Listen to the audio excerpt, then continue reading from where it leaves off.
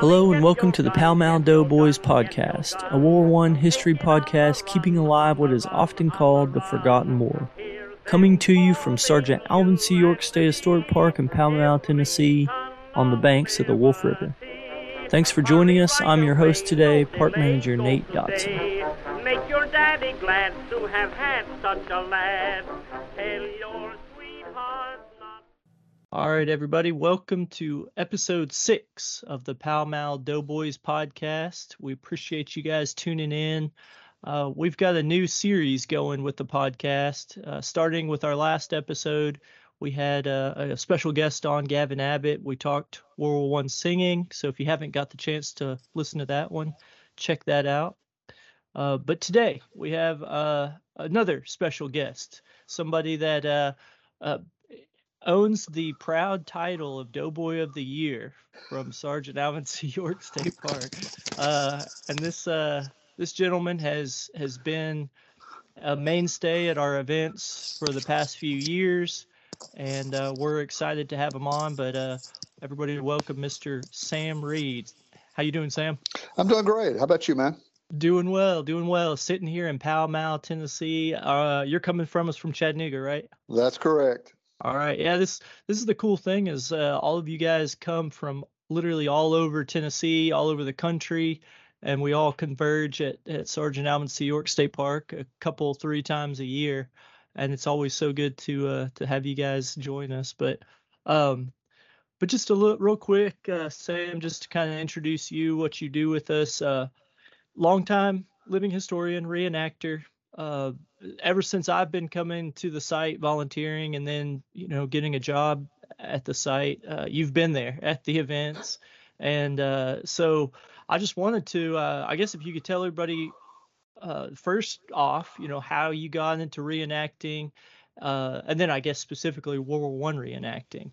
Well, try to keep it in a nutshell. I go back to 1983 when I started as a seasonal naturalist with state parks. That was my entry into the system. And as part of that is still going on today. There's always a training session, the seasonal in-service, as we used to call it. And that first one, that's where I met for the first time the late, great Charlie Norville. And Charlie was giving a session on using living history as an interpretive tool. And I was enraptured by that whole session. And that right there, I blame Charlie Norville for me getting into this. Because from then on, I went back to my park at Old Stone Fort and started developing not only a non-costume with the archaeological aspect of it and creating tools and demonstrating, but we also had a Civil War aspect to that park as well. And I began over that summer and the following summer that I was there, putting together talking about this secondary interpretive theme of the park, where you had the entire Army of the Cumberland encamped in around Manchester as well as within the park for a couple of days on that Tullahoma campaign, and brought that to life to the park visitor. And from there, it just is mushroomed on, where I've covered just from the 1750s at Fort Loudon for years, doing 1790s at Montgomery Bell State Park while I was there. And ultimately, then this is probably the newest era I've ever been a part of, has been World War I, and there at Sergeant York. Yeah, what got you into War I? Was it just kind of a natural evolution of reenacting to that point? Well, actually, it was I'd always been enamored with the era and wanted to be a part of it. But in Tennessee, when I was in my 20s, so we're talking back in the 80s, there was no outlet for that unless you went way up into Pennsylvania or just some of those established sites. So it always had to be on a back burner. There was World War II stuff that you could do, but I just wasn't interested in that as much as I was the Great War. But you fast forward to 2016, I get a call from Jeff Wells. He and I let's just say we go back a few decades together. I've known him for a while. Reached out to me and said, Sammy, if we outfitted you with a full kit, would you come out and be part of the Veterans Day event there in 2016? And there was a little pause on my end, and he goes, did I mention there's going to be working aircraft there? And then I said immediately, okay, I'm in. And I haven't looked back since. Okay, so 2016, kind of the build up to the centennial. That does Yep. seem like the instigator to a lot of folks getting into World War One. So that's awesome. So 16 was your first event. Yes. Have your portrayals at these events changed over time? Well, Over these past few years? oh yeah. When I got there, of course, I had no concept one if I was going to continue on because I mean, let's face it, I'm a little long in the tooth to pull off a doughboy, and so if I long you keep me in the periphery where you could see a figure, but you don't see how old I am. We can get away with it, but what wound up happening as a lark, getting ready, because I was really, it prompted me to really start doing some more reading again and revisiting that era and what we were trying to portray. I thought it would be kind of a neat idea to take pictures while I was there. And I reached into our camera collection, and this one actually my wife has had for years, but a little 1908 Kodak Brownie camera that shoots 120. And so 120 is easy to get. So I decided, you know what? It's a working camera. I'll just while I'm there, I'll take pictures. It'll be kind Hmm. of fun. And then, as it turned out, we got some good images, and that led me to looking for more cameras of the era, and ultimately developing my current persona, which is a U.S. Army Signal Corps photographer. And Yes. where we started out where I was just walking around, constantly interacting with the public, taking images to the point where now we've got an established setup that we uh, put on the schedule as part of the programs on that weekend. So um, it's morphed, and I feel comfortable there, and I think I could pull that off with having to explain my advanced years. There you go. Well, yeah, absolutely. Sam, I think we could do an entire episode, and I know you and I have talked about this Right. on just your Signal Corps persona and portrayals. So I think we will try to do that in the future. All So we right. don't want to go too in depth with All it right. because we We'll want leave it to. there then for another time. Yeah, we'll leave it hanging there for people to come back and hear some more. But yeah, it seems like you're. Well, I've seen your Civil War era set up with photography, and so that seemed Mhm. like a pretty natural progression for you Right. to get into Signal Corps. So that's really cool. But yes, we'll go into depth in that because that's a really interesting setup that you have, and the photos that you've taken have been pretty cool. Um, another really neat thing that it seems like this is sort of a new thing for you too, Sam, is the purchase of a Model T Ford. Uh, Could you tell us what got you into Model T Fords? well, talking with doing a lot of my family history, especially when I was a ranger, and my family's East Tennessee, and a lot of them had a hand in with one agency or another working on building the North Stand project. And so my grandfather, my mother's father, uh, when I would start talking to him about things, when I found out he worked for TVA and what he did, and I said, "Well, how did you get up there?" And he says, "Well, I had an old secondhand Model T that I drove to work and Cool. back every day." And now he was operating a farm at the time, and he lived in West Knox County, which was Concord in his day. It's now Farragut. And so from there to up to Anderson County to the North Stamp site, that's a bit of a pull back in the 30s, and especially to deal with the Model T. And he told me some great stories that I'm glad I recorded, and I've got all that documented for any future generations. But the one thing he never told me what it was the type he had and what year it was. And then we fast forward again, here recently after we were settling mom's estate, I found a box of her old photographs in which she's behind the wheel of that Model T. And Cool. so we got it identified, and I recognized exactly on the farm where they were uh, Yeah. from the years. But him having one is what really got me enamored with it even more Mhm. so. Now I put together the models as a kid and so forth because I was kind of drawn to that era. And but when it got to the point where, you know what, this is possible. I can get one. I began looking for one and ultimately did. And I've been a proud owner and a very novice proud owner for about 2.5 years now. Okay. Well, and it's perfect, especially with your interest in that time period. It goes right along with that, and I feel like you're able to each year you're kind of able to add a little bit more to your persona, and now you've got a Model T on site too. So that's been really cool to see you building that impression up too. But they Um say boys and their toys. So well, so this is all kind of leading up, Sam, to the main point of this podcast episode. It was kind of setting the scene for your participation in a really cool program that we did on November 11th of this past Veterans Day. Um, we told the story, or at least let me back up a little bit. The theme of the Veterans Day event was Tennessee at War.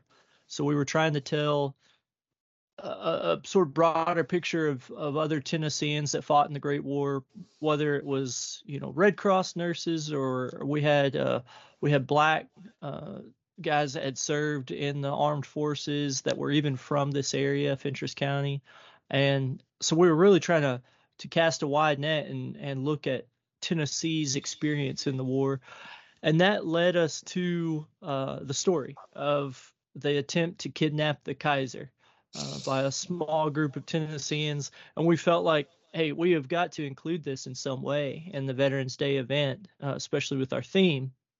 And so started just kind of kicking around that idea of how are we going to do this, and what way. I felt like it was an interesting enough story that we can make it a special program. And the wheels started turning, and I felt like your participation in it was going to be crucial, just because of kind of all the things that we've already talked about. You've been a longtime volunteer with us. You've got a spot on impression. You're a proud owner of a Model T. These were all very important factors.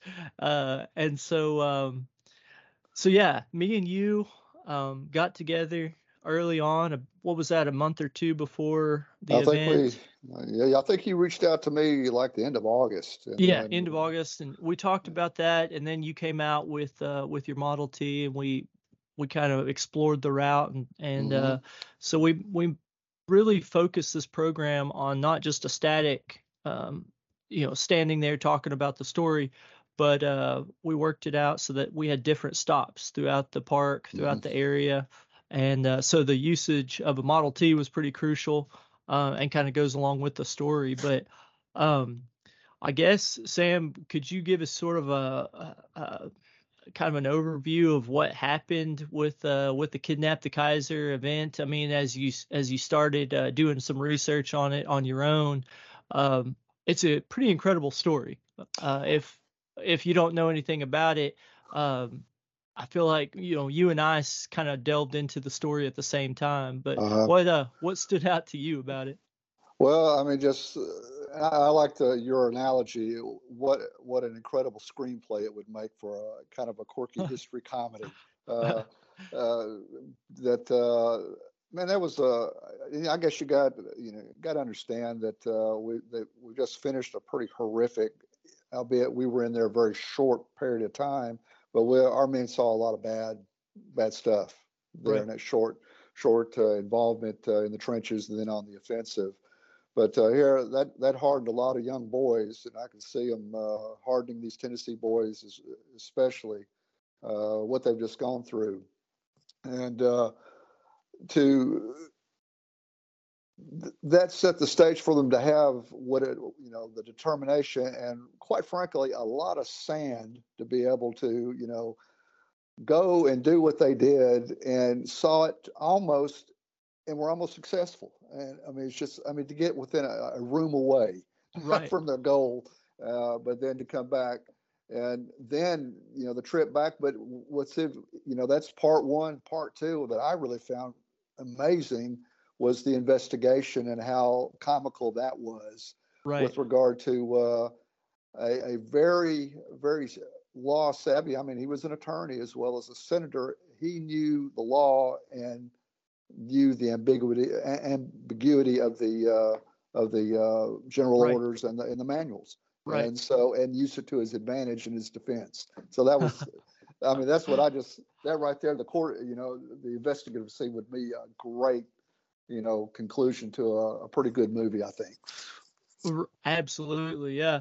Well, me and Sam pulled basically from the same resource to really learn this story. So any of the listeners out there, this is something that you can find pretty easily. I think I downloaded it off of JSTOR. But this story is it's called "The Attempt to Capture the Kaiser." It's in the Tennessee Historical Society. Let's say it was published in 1961, but it is Colonel Luke Lee, a gentleman from Nashville, Tennessee. He wrote his memoirs of this kind of crazy adventure that him and 7 other men took part in at the end of World War One. It was in the wintertime of 1919. They were based in Belgium. They were in Luxembourg area, and they decide or they hear that the Kaiser Wilhelm of Germany, has abdicated his throne and fled to neutral Holland. So he knows that the Allies are potentially going to be coming after him and are, for good reason, quite angry at him for dragging all these countries into this great world war. And so he hides out in this neutral country that he feels like he'll be safe and protected, which is exactly what happens. He takes shelter in it was a 16th century castle, I think, in this small village in Holland. And Luke Lee finds out about his location, his whereabouts, and comes up with this daring plan to kidnap this Kaiser and take him to Paris and deposit him on the doorstep of the peace conference and give him over to Woodrow Wilson. Sort of take matters into his own hands. So that's sort of the premise of the basics of the story. But like Sam said, it reads like a comedy. The way that these guys went about their trip, the way that they secured their, just getting their passports, getting their vehicles together, everything about it was an adventure amongst friends that really they had seen, like you said, they had seen warfare. They were not afraid of anything, it seemed like.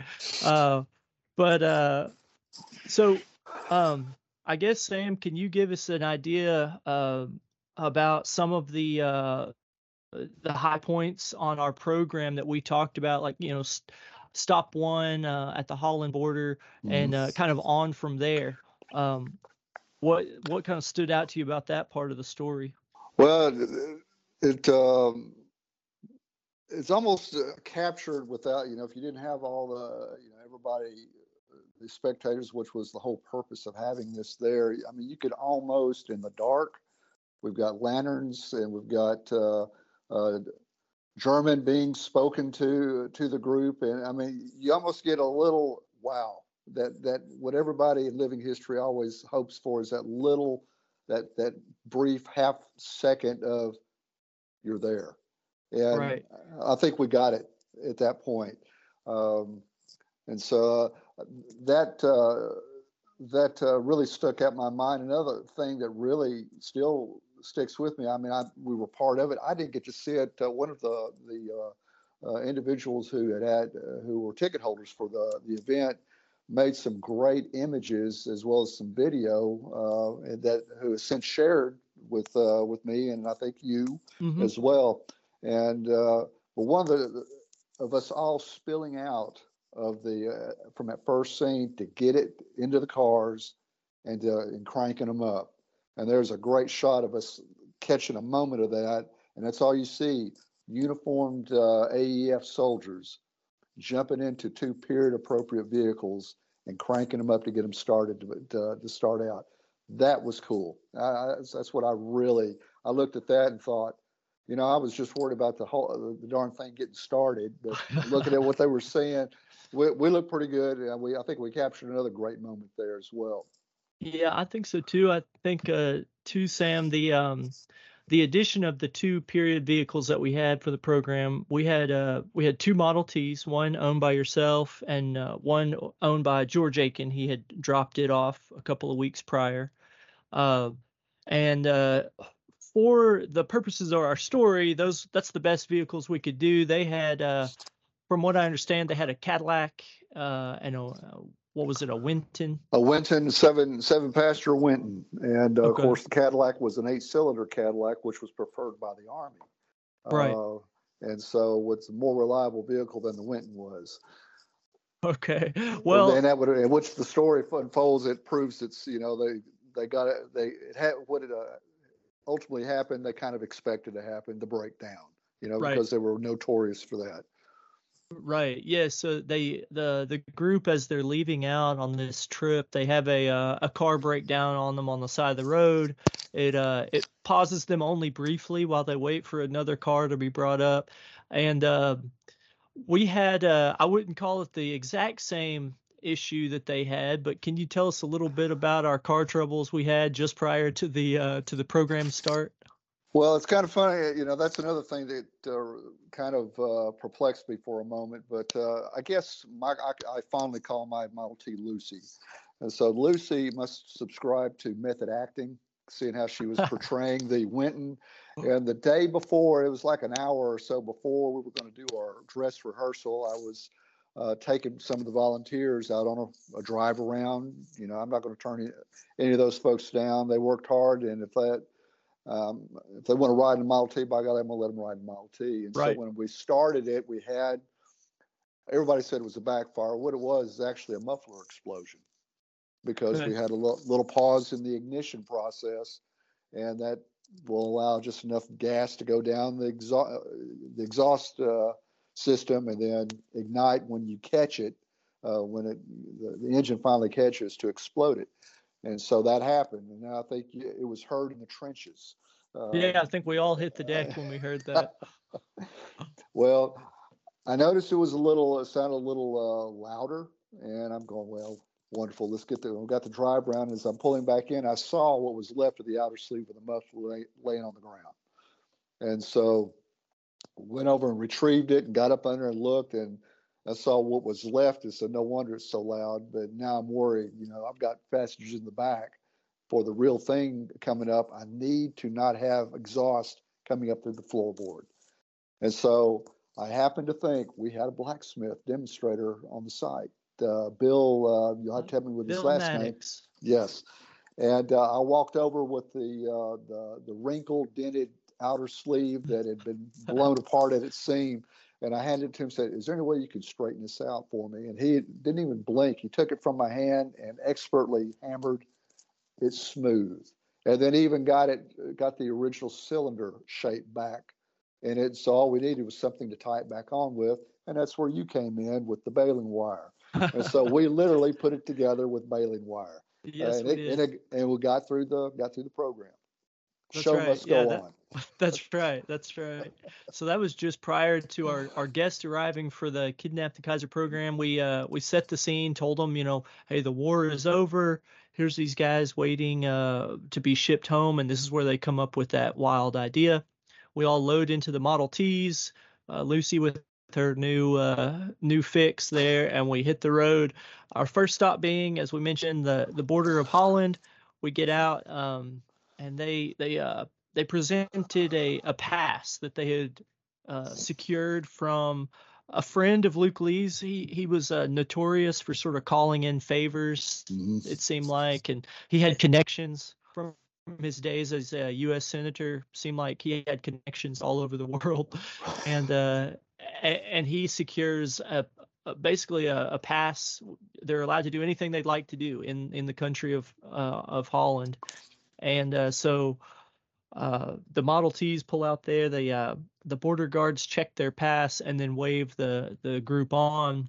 The next stop was a pretty neat moment too in the story. In real life, the group actually pick up just a young boy. He was a Dutch kid that came up and said, hey, I'll be your interpreter. Take me as far as this town, and I'll serve as your interpreter. And he said his English was, of course, very proficient, and he presents a report card with those words, his English proficient. And so, Sam and the others in the program, just prior to, we were scratching our head, how are we, there's no way we can pick up a kid. We can't leave a kid on the side of the road somewhere and pick him up and he can, be this Dutch interpreter. And just so happened that we already had a stop planned on the route, just in front of a person's house, a local person's house here in the valley. And this individual, she's got several kids, and she volunteered one of her kids for the program. And so of course we okayed it with mom and okayed it with Sam for him to pick him up. And they pick up this guy. He's about 12 or 13 years old. I'd say so, yeah. Yeah, and he joins us on the rest of the program as our Dutch interpreter. His name in real life was Botter. And the group of AEF officers, I guess, not really potentially caring what his name was, ended up just calling him Hans the rest of the trip. So we pick up Hans. What was that like, pulling in front of the people's house there and picking up a 12-year-old kid on the trip? Well, we're on a dark road, around the park, country road, and that house, I have no idea how old it is, but it looked like it was appropriate to the period of the teas. Mm-hmm. And here we are, a beautiful, restored house there of the era, and we got two teas pulling up right in front of it. And I'm going, that is neat. We're all in the car, in the car going, how cool is this? I think one of the best things I heard afterwards was Landon, the kid that rode along with us. Mm-hmm. He asked the guys in the car, where are we going? And they didn't know either. The guys in the car, they had no idea, which is very appropriate to the story as well. For Luke Lee didn't tell the men what they were doing or where they were going on their journey. So that leads us really to the next stop, Sam. On the program, we stopped there at the Methodist Church on the Wolf River Loop Road. Can you fill us in on what speech you got from Luke Lee? Well, basically, we pull in and we pile out the cars, and the colonel gives his comes clean with us to let us know why we're on this trip. I think a lot of the guys probably knew, had an idea what we were doing in Holland, but he officially comes out and tells it. And it's rather an inspiring speech given by our Luke Lee that night, that AKA Gavin Abbott. But it was a pretty cool little vignette to be a part of and to listen, and how we all gathered around afterwards with trying to read that map by headlamp light over there. But I just kind of wondered the house that was over next to where we were parked. I wonder what they're thinking when they're looking out their window. Right. Yeah, they never know what the park is going to be up to. But no, that scene was also true to the story. He pulled off on the side of the road. He lines the men up and finally tells them what the whole plan is. They're just a few miles away from this castle that the Kaiser had been I guess hiding out in. And he says, I'll go on alone if I have to. But if I'm not going to think less of any man that doesn't join me. Of course, all the guys are enthusiastic. They're all we kind of talked about this at the beginning of our program, but they had been brothers in arms in all these different battles throughout the end of World War I, and they weren't going to leave each other behind in any way, especially with such an exciting proposition as kidnapping the Kaiser, I'm sure. So Sam, we left out from that site, and our last stop was the York Bible School. If anybody's been to the park before, it's on the Wolf River Loop Road, and the Bible School served as our castle, Count Bentinck's castle there in Holland. Can you describe what it was like pulling up to the castle? Well, of course, there's really no lights up there. And if there were anything if you had any illumination inside the building, they weren't showing through the window. But we're just illuminated with our headlamps coming in, Right. from the cars. And there again, for me, driving the lead car into that point, I mean, it just seeing the guard there and being stopped and the interaction there was pretty cool. What I thought was even better was seeing back to our guest who was with the group of the audience, looking at what he videoed for us, and Right. seeing. I thought, man, okay, that looked pretty good. We achieved what I hope we would achieve visually as we Right. were pulling in there. But there again, almost get one of those moments, here we hear the German being spoken, and then the interaction with the colonel in the back trying to illuminate his Sam Brown to the guard to Right. show that he is an officer and he needs to be there. And if you recall, we did the dress rehearsal the night before. That was one of our little tweaks we had to do. Right. Because to kind of, we wanted to kind of build up the suspense. Here we are, we're coming in, and then we're still a distance away to give that perspective of distance. And then we stopped to interact with the border guard. And then with me fully loaded down, well, I think that night we had 5 people crammed Right. into Lucy. We couldn't get moving up that hill. we had to lighten the load and then move on up. And so we had to shorten our distance a little, as it were. Yeah, but it still worked out well. Yeah, the dress rehearsal taught us a few things for the second showing that next night. So that was actually, Sam, one thing I was going to share was probably the coolest moment for me during the program is we had pulled ahead. So we had a group of visitors that were program attendees, and we had 2, of course, modern minivans for these 2 groups of folks. We had pulled ahead of the Model Ts and were parked at the Bible school waiting on the group to arrive. And we're up on a hillside above the loop road, and off in the distance, you could kind of hear the little putter of the engines coming down the road, and see the headlights, and all the visitors just all lit up, and they're like, there they are, here they come. And you could just slowly see these vehicles going over this little country lane, and kind of feel that suspense. Here they come. What's going to happen next? Are they going to storm the castle with tire irons, which was the original plan? And then so what we see next is the 2 vehicles roar in.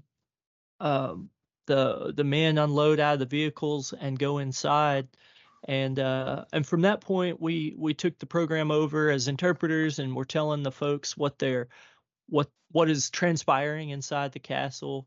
Of course, they're talking with the Count, demanding audience with the Kaiser, and naturally he's a little suspicious of what may be going on in the middle of the night. This group of guys show up unannounced, and so it was at that point that things started getting a little tense, and Luke Lee realizes, hey, we've been discovered. This is not going the way it was planned. Let's cut our losses and go ahead and get out of here. That's not before Captain Leland McPhail grabs an ashtray in the library of this castle. He slips it into his pocket and doesn't say anything. They load back in the vehicles and head out. And I think without the kidnapping of that ashtray, I don't think we would be telling this story at all today, because it was actually the Kaiser, in his complaints to the powers that be, the U.S. Army. He says, this group of Americans surprised me in the middle of the night. They made me nervous, and they stole personal property of mine, an ashtray. And so that prompts the investigation that you talked about. And I found that pretty incredible. We wouldn't be talking about this if that simple act of we'll call it American souvenir hunting, because we know that they love to do that, right? Oh, absolutely. I mean, that was such a business that the French folks were doing making all kinds of ashtrays, umbrella stand, out of spent shell casings. Yep, right. That the Americans especially were just mad for. Some sort of a souvenir, I guess, to mark this big adventure that they have just gone through and survived. Right. Going across thousands of miles of ocean to get there and have to do the same trip back. So, they want something to show, tangible. And Right. so souvenirs are going to be a hot item for sure. Right, absolutely. Well, Sam, so like we've been describing, I was in a minivan for this program, so I didn't quite get the same experience that you and the other officers did in the Model Ts. Um, but I remember you kind of mentioning what it was like, kind of driving down those country roads at night in the Model Ts. What was the sort of spirit of the group as you guys were Oh, puttering along? well, the majority of those guys, here we got two brass Model Ts, a 14 and a 16, we're using, and I'd say about half of them had never been in one before.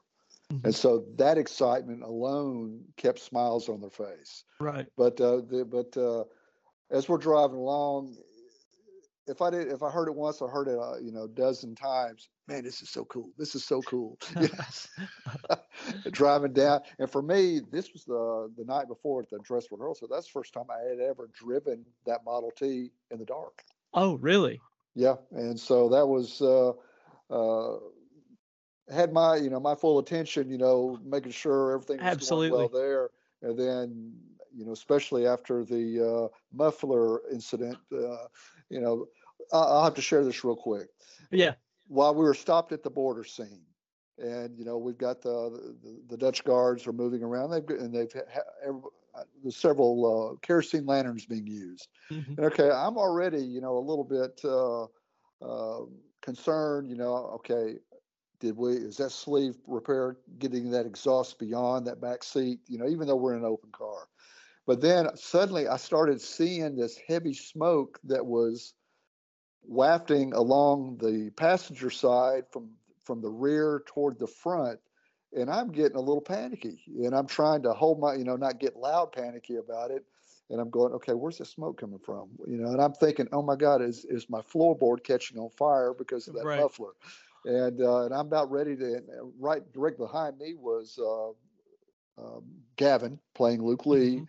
and at his feet is a fire extinguisher, and I was just about to tell him get that fire extinguisher out Right. and empty the car. Then I saw the source. It was one of the lanterns had gone out, and it was billowing smoke as the Dutch guard was walking by, and so I wiped a little sweat off of my brow and gave it a big sigh of relief and said, okay, we're good. So that was Some unplanned excitement there. Yeah. and so that, I guess that was my motivation, where I got my excitement for having to go through the border. Yeah, there you go. There you go. Um, well, it really is an incredible story. Like I say, if you get the chance, people listening, you can find some articles online. That article in the Tennessee Historical Society Quarterly is a great resource. But ultimately, it's interesting because the plan failed. It was not a success. Luke Lee, as you mentioned, Sam, the investigation is really, he gets like a slap on the wrist. That's about the extent of his disciplinary action, and without the theft of the ashtray, we would not be talking about it. So uh you know I was really, there's a lot of lessons to take away from the story, a lot of things to say. um I guess one of the biggest for me was the fact that Americans, or these Tennessee boys, they're not afraid of this royalty at all. They don't see anybody as being better than them. The Kaiser himself should answer for his war crimes in their mind, and as opposed to, it seemed like European thought was, this is royal families. We are not even worthy to be in the same place as them. So that's one thing that really stuck out to me about it. But Was there anything that you feel like that you took from the story as you were doing research or after the program? Well, it would have to be, and the audience didn't get to see this. You were interpreting what was going on inside the castle, if you Yes. will. But in the real story here, we've got this young adventure-seeking teenager wanting to, tag along with these Americans and go and rub elbows potentially with royalty. Right. And so, so obviously he's kind of, he follows the royalty, and he really is impressed by that. Right. And then when he finally gets in the presence of a royal, the count, if you will, this royal personality, what does he do? He swoons and he passes out. Right. And so when they probably really needed a Dutch interpreter the most, and it worked out because there was an English speaker there, but as the story goes, their Dutch interpreter who they're paying for craps out on him. So we take him back to the car by Lieutenant Brown, try to get him recomposed. Right. Yeah, absolutely. That was just seemed to be the outlook that they ran into, I think, all over Europe was, hey, we're not worthy to be in their presence, where Luke Lee and others, they're in there collecting souvenirs from the same people. So it was neat. Sam, at the end of our program, we did go through and we told a little bit about each of the 8 men involved in this adventure, and told what happened to them after the war. What they do with the rest of their lives. And your portrayal was of Sergeant Dan Riley, if I'm not mistaken. Correct. Yes. He was one of the automobile drivers. He was an auto mechanic and those kind of things. When you were looking into his story, was there anything that stood out to you, especially after the war? Did he do anything sort of significant in your mind? Nothing that comes to mind, because I really didn't go into it that deep with him. And they really, even when we were talking about doing the podcast, it kind of spurred me on to want to find out, well, where did he wind up? Right. Trying to find out where his resting place is, especially. I mean, it was from Franklin, Tennessee. And I'm assuming that's probably where he didn't range far from there when he got back, and I assume that's probably where he is today. But I haven't confirmed that yet. Well, I've got some info here. Yeah, certainly he was born in Franklin, Tennessee, and died in Franklin, Tennessee in 1953. So yeah, like you say, did not range far from there. And that seems to be the case with some of these guys. They live not necessarily boring lives or anything, but they go back to their normal way of life, their jobs, and are pretty quickly forgotten about. And it's funny, they were part of this much much grander event at one point in their lives that would have certainly, I think, if it had actually worked out, we would have known their names a lot easier. But yes, so I feel like overall the program was a success. We were able to really tell the story in a pretty immersive way. Like you said a few times, we're painting that picture, and we really seem to achieve those images that we were thinking of. These cars roaring by in the night. You're seeing the Dutch guards with their lanterns held high, in the middle of the street. All these different things that were you can't just get those if you're hearing about it in a story or someone's lecturing on the event. You've got to be boots on the ground, walking around out there. And so that was where you came in so much, Sam, and we appreciate you so much for having Lucy out there, bringing Lucy, and couldn't have done it without her. So that was great, Sam. Well, that, and big thanks to George Aiken for being so gracious as to lend the second vehicle and for them both to be period appropriate, having been created during the war years. Absolutely. So that was what made it even extra special. going from here, Sam, I know you and I have talked about this, but we're hoping to go into a little bit more detail about this story in a couple of different publications. You've been writing an article, if I'm not mistaken. Yes, Can I you have. tell us a little bit about that? Well, the one, of course, this is testament to your brainchild coming to fruition and being such a success that it moved me to want to write an article about it. And kind of prodded you, said, "Hey, the Tennessee Conservationists needs to have one of these as well." And Yes. so, and I wound up going with. I belong to a national organization in which George Aiken had been president of last year, the Model T Ford Club of America. And they have a publication, The Vintage Ford, and they're always interested in sharing Model T to anyone who is interested. And I think we did that night. Probably, if I get one future Model T owner out of the group that rode around with them, we did our job. But I've crafted and it's been accepted. So hopefully we'll see that in a few months' time. But an article talking about the evening's program and interweaving the history that inspired this wonderful immersive, as the old CBS program from the '60s. You are there, kind Right. of format.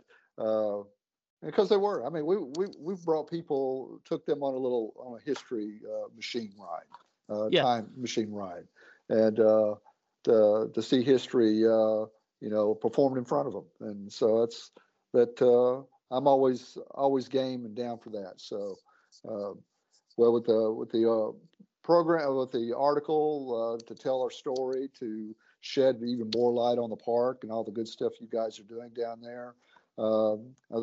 You're going to get a national audience on that one. Yeah, it's an incredible story, and like I say, we couldn't have done it without you, Sam. And it's it was a big factor in the reception of your Doughboy of the Year award. We got to talk about that. Uh, Every year at the park, we like to highlight somebody that's helped us in some unique way, and that was definitely Sam with this program. And then you've attended all of our exterior programs as well besides Veterans Day, so well deserved Doughboy of the well, Year at Sergeant Alvin's Award. anything I can do for the park, I'm gonna try to do it. So to Hey, help you guys out. well, awesome. Well, thank you so much, Sam, for sharing your experience of the Kidnap the Kaiser program with us. And I think we're gonna have to go ahead and reserve you for another podcast episode. We'll talk Signal Corps stuff and maybe go into more of your Model T experience if you'd like to. But thank you so much for joining us. I'll end it with a quote from Colonel Luke Lee about Sergeant Dan Riley, who Sam portrayed on the night of the Kidnap the Kaiser. He said, "My loyal soldier then, and my devoted friend today." In regards to Sergeant Dan Riley. So hey, that applies to Sam for us here at the park. So we appreciate you. You guys need to expand your horizons a little bit then. Well, thank you, Sam. And Well, thanks for having me. absolutely. Hey, we'll sign off on this podcast episode today, but we will look forward to having you out again. Everybody, we will be adding some more interviews with some of the guys that join us at Veterans Day and other events throughout the year. So be looking for that. And until next time, Sam, thank you much. All right. Look All forward to right. seeing you again. All right.